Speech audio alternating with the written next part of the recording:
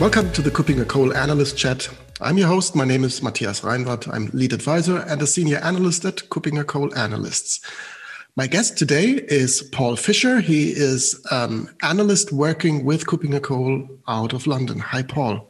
Hi, Matthias. Good to be back. Great to have you. And this is the fourth episode we are doing in the area around working from home scenarios. So we are 1 year or more into the pandemic, and we are looking back a bit, and we are looking into our crystal ball into the future. What will change for the future when it comes to cybersecurity, home networks, working from home, home devices, and people accessing resources on corporate systems which are on-prem, in the cloud, and everywhere in between. You and I, Paul, we have been talking about privileged access management recently when it comes to DevOps, when it comes to PAM in general. Does PAM play a role in work from home scenarios as well? Yeah, I'm in contact with many PAM vendors all the time, as you'd expect. And although they won't give they don't give out actual figures straight away, but they've all expressed or have said that their revenue, their sales have all increased in the last 12 months. And they always say that's purely down to the effects of the pandemic that you were just talking about. So if you consider who uses privilege access management, people that have privilege accounts, they previously would have been working within the enterprise. Sort of within what we would call the office space, to give it a more real world term. And of course, many of them have found themselves outside of that, and they suddenly had to work from home. They suddenly didn't have a secure endpoint, or at least they didn't have one that had been set up for privilege access from a remote point, or worse than that, they may find themselves working on a machine that is actually a domestic machine that is literally no security in it whatsoever. So, if those people, let's say they're admins, the traditional people that use privilege access, because we can talk about how things have changed, but the admins would still need to have access to systems and to servers to do the things that they do, which is to do updates and do maintenance, and also to provide access to other users to potential privileged accounts. So they needed to do that from home. And so it quickly became apparent that people needed what we call endpoint privilege management added to their laptops, or at least added to the protection that the organization has. So very much it's impacted on privilege access management. And what I was going to also say is that when we're talking to PAM vendors, they also say the market is changing in that people that have privilege access are not necessarily just admins anymore. They might more be, let's say, ordinary employees, let's say, for want of a better term, that require access to certain things which would be deemed sensitive or confidential or private, or personally identifiable information that they need to do a certain job. So those people have been given privilege access as well. So it's changed the game quite a lot. And I think when we assess the market, as I am doing right now with the 2021 Leadership Compass, I think we'll see quite a few changes in revenue and also the kind of capabilities that the products are offering. And very few PAM vendors will now not talk about endpoint privilege management as if it's a bit of an afterthought. I think it's seen as very much integral. Whether this will continue, I mean, we were talking just before we sort of recorded this that, we don't know the long-term effects of the pandemic. We don't know how much people will remain working at home. We can't really foretell that because there's two schools of thought. One thought is that companies work better when employees are in one place for all the creativity reasons and productivity, etc. But I think there has been a lesson learned that the world wasn't actually quite ready for the massive switch to home working and remote working straight away. And a lot of cyber criminals who, after all, are the reason why we always take all these measures, I think they realized and took advantage of that fact that there was a lot of unprotected endpoints out there, and it was a fairly easy way to find your way into privilege accounts and then move sideways into the organization. So we've seen a massive rise in malware, a massive rise in ransomware, especially in the last year. I don't know whether that's improved at all recently. I don't tend to look at numbers of attacks and things. I don't know if you know, Matthias. Yeah, absolutely. I think there has been an increase, and Annie came up with some stunning figures in one of the first episodes in this sub-series that we're doing around that topic of working from home and cybersecurity. So there have been lots of attacks. There have been lots of targeted attacks. That has changed quite dramatically. And that is something that I see in my daily life because I receive these mails from presumably trustworthy people which are not who they claim to be. So a colleague, a UPS parcel notification, which I have not ordered, and all this kind of stuff is coming in. It's really targeted attacks, and it's all around that topic. Well, that's how they work, isn't it? I mean, they'll look on LinkedIn and other directories, even Facebook, to find people that they think may well have privilege access or access to things that they want to find themselves. So the lesson is that don't put too much information about yourself in a public space, particularly on things like LinkedIn. But unfortunately, people like to boast. So yeah, that's true. Probably don't say you're the head of anything, an admin, a head of admin at a bank, right, sort of thing. I'm talking rubbish here. Obviously, people are going to say what they do for real. The real threat is that people will, like you say, target certain individuals and try and fool them into clicking on things or giving away secrets.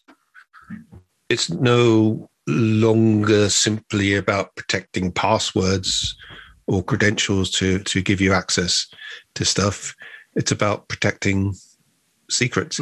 And I think we've said this before, that secrets can be almost anything these days. It can be a piece of code that is particularly important, or it can be credentials hidden in there, or it can be data of any sort. And I think PAM is starting to be used for that kind of management as well. Yeah, I think PAM really came to the rescue in many of the situations that arose with the pandemic and people working from home. You've mentioned that many endpoints were not properly protected, but the technologies that are in use in PAM for years right now, they are really helpful in protecting also these endpoints, starting with application whitelisting, so to prevent software which is not expected to run on a machine from running, by saying, okay, these are the allowed processes, and I don't want to have a virus scanner guessing what is going on my machine, but rather decide that there's only a defined set of processes that is allowed to run on my machine at all, at least when it is a highly sensitive endpoint. And this is a technology that came with PAM. Application whitelisting is endpoint protection as part of PAM. And as you said, I preached that for years, to also consider highly critical business access to be privileged and to be treated as being privileged. But that has, as you've mentioned, now really changed. If somebody is able to, in a core banking system, to create clients, to do massive transfers from clients that have just been created, this is something that should be considered as critical as having root access to a database server, because they can really change information that can be vital to an organization. And if this is one of the learnings that we are taking away from this pandemic into a post-pandemic world, that these accounts are also to be considered as privileged, I think this is a good thing that we've learned from that. Yeah, I think we used to have an obsession about root and protecting root and all that, as if that was the only way in. So you're absolutely right. I think the other thing is that a lot of organizations probably weren't aware that there was already a number of tools within the applications they already use. For example, Office and Windows have security tools within that you can unlock to, it helps secure remote access. I mean, even things as old as Remote Desktop Manager can be used to control access from the desktop. So that's another thing that I think organizations need to look into before they sort of start splashing out on particular technologies, is to see what they can do already. And they'd probably be surprised how much they didn't know once they start looking under the bonnet or under the hood, as they say. Absolutely. You've mentioned that you're currently planning for or already researching for the next version of the Leadership Compass in privileged access management. Are there any developments that you can really directly associate with the COVID pandemic? So if we take our crystal ball and look into the future, what will be the changes that come from the COVID pandemic? Well, I've been having briefings with a number of vendors already, and like I said earlier, they've already mentioned that has had an impact, at least for them, in a positive way. That it's increased revenue and driven sales. Those that perhaps hadn't had an EPM or did have an EPM have probably highlighted it a bit more. I think it's a bit of a short. To be honest, between the pandemic starting and now, I don't think many of the platforms have changed significantly. I don't think they've added new modules, particularly towards remote working. But I think what they will say is that those that have it already will say that, will promote it more than they did in the past.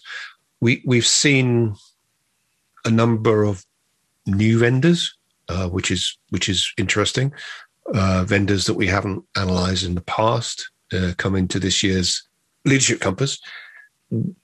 A trend that may be connected to COVID is a greater focus on SMBs and creating a privileged access management platform that is much easier to have. PAM, you need admins as well to run PAM, not just to to allow admins to have privileged access. So, and still many platforms, once you get beyond the sort of shiny outside, once you get into the admin consoles, you're suddenly into code and green screen stuff.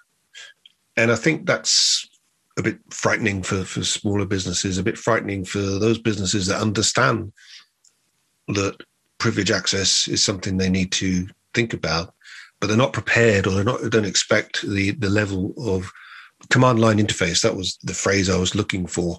Still, a lot of PAMs use CLIs to actually do the admin of the PAM itself. And in 2021, a command line interface to most people, particularly sort of millennials, is not something that they're really prepared to put up with. And I think we have to start thinking about the sort of next generation of, let's call them admins, but actually they're probably more likely to be just employees that have responsibilities for something. And they need to be able to see and do stuff really quickly. And they need like a dashboard with buttons that do stuff. And they need APIs that connect to applications and all the stuff that they're kind of used to in the other world of, mobile apps, so that PAM application becomes something that is easier to use and does what it's supposed to very much more easily. And I think a number of the vendors I've spoken to are really cotton onto that, and they're starting to focus. Although the revenue potentially in SMB isn't, you get one big enterprise customer for PAM, and you've made a lot of money. But I think some vendors are thinking, but it's almost kind of satisfying to provide a smaller business, a sort of a young startup business with PAM that they can relate to. So I think it's becoming more human in a way. So we talk less about credentials and admins and all that stuff, and to just talk about securing access to secrets, which is kind of what PAM should be. So there is a shift in, I guess, the kind of philosophy of PAM. And I think maybe the experience of the pandemic has probably helped that, as it has other areas of computing. So I'm personally quite pleased to see that. And I've noticed a change that more and more vendors are now moving much more to dashboards and user interfaces which connect to stuff and hide the mechanisms. Obviously, for larger enterprises, they probably will have more of the old school type of admins that love. And I know that coders and everyone else, they love command line interface. I'm talking more about, the general well. To use a sort of analogy, I play around with photography, and the level of photo manipulation you can now do on an iPhone is just extraordinary, just with a few simple clicks. 10, 15 years ago, you would have needed a very large PC or a Mac to do similar work. And I think what's great about that is it allows people to be creative without having to think about it too much. So I think with PAM, it might allow people to access privilege without thinking about it too much and making it secure. Absolutely. I fully agree. And I think when it comes to finally having convenience, user experience, and efficiency for different user groups for PAM, but also for the traditional PAM users as well. So moving away from this nerdy, geeky admin approach towards privileged access management, more towards an end user, a business user oriented focus. If this is one of the results that we see out of the developments of the last 15 or 20 months, whenever you hear that, then that is really something that can only help, because introducing PAM into an enterprise or a smaller organization always comes with lots of obstacles, and there are people who just don't want to do that. And if it feels more like home, it feels more like one of these shiny new cloud-based software as a service architectures, then I think that can only be good. Yeah, absolutely. And that's another thing. Software as a service, or PAM as a service, is another emerging area. But talking about deployment of PAM, I mean, we still talk about weeks and months and sometimes even years for PAM to be put into an enterprise, and that's got to change as well. Why does a company have to wait that long for something to work or to get time to value, in the business term? So I think although there are some rather grand claims for PAM being up and running in a day, which is probably a bit too much on the other end of the scale. But I think that if we can get more towards off-the-shelf or as-a-service PAM, that's going to benefit a lot of companies as well. Right, exactly. And as I consider PAM also to be a part of identity and access management, and a vital part of identity and access management, I think this boost that we have seen towards PAM also shows more visibility for this important part of identity and access management and cybersecurity, and in the end also governance and the principles of least privilege, of need to know, of protecting information whenever it is not required to have access to that. Yeah. When it comes to our audience to find more information on that, I understand this leadership compass will take a few more months, I expect. It's expected June. That's the drop date, to use a music industry term. Let's get really cool now. So it's expected to drop around about the end of June, I would say. Right. So we will present the first single out of this release within this podcast, of course. Yes. And we will talk about the results that you have found out by then. Until then, those who are interested in privileged access management could have a look at your research around PAM for DevOps that we've already talked about, and the recent version of that topic, of course. And I've seen there are a few videos you've provided around the topic of PAM, also available on our website and I guess on YouTube as well, right? Yes, indeed. Yes. I don't know the address, but yeah. You just type PAM into YouTube. You're bound to come up with something. It might be Paul. It might be something different, but in the end, if you would, but definitely, it's on our website somewhere. Yeah. Right. So if you type Paul Fisher into this search engine that we have embedded on our website, you will very quickly end up with some nice results and interesting results around privileged access management. Paul, thank you very much for being my guest today, for talking as part of this Work from Home series about the development and the influence of PAM during this pandemic and the work from home scenario. Any final words that you want to add when it comes to what you've experienced, what you've seen with PAM and the working from home scenario? No, just one final thought was that I've been doing some work on data governance platforms as well. And it's interesting that even with those, where those platforms have some level of access management, so, they decide, or they can see who's getting access to data, they're actually putting a little bit of privilege access in there, which is very interesting, so that they can provide a just-in-time access to something which is PAM in all senses of the word, and yet it's not in a PAM solution. So that's very interesting and something else to watch. So I think we're seeing a bit of a merger between, like you said, IAM, PAM, and data governance, because after all, they're all related. Final thought from my side. If you think of this identity fabric that we're talking about, then also these platforms need to be part of an overall identity and access management approach. And that, of course, needs to include privileged access management. And if there is some PAM functionality, some PAM features, building blocks built into these platforms as well, you need to consider them within this bigger picture as part of an overall privileged access management, at least a paradigm that you want to implement within an organization to be feature complete, to have a complete picture of what is going on in your organization.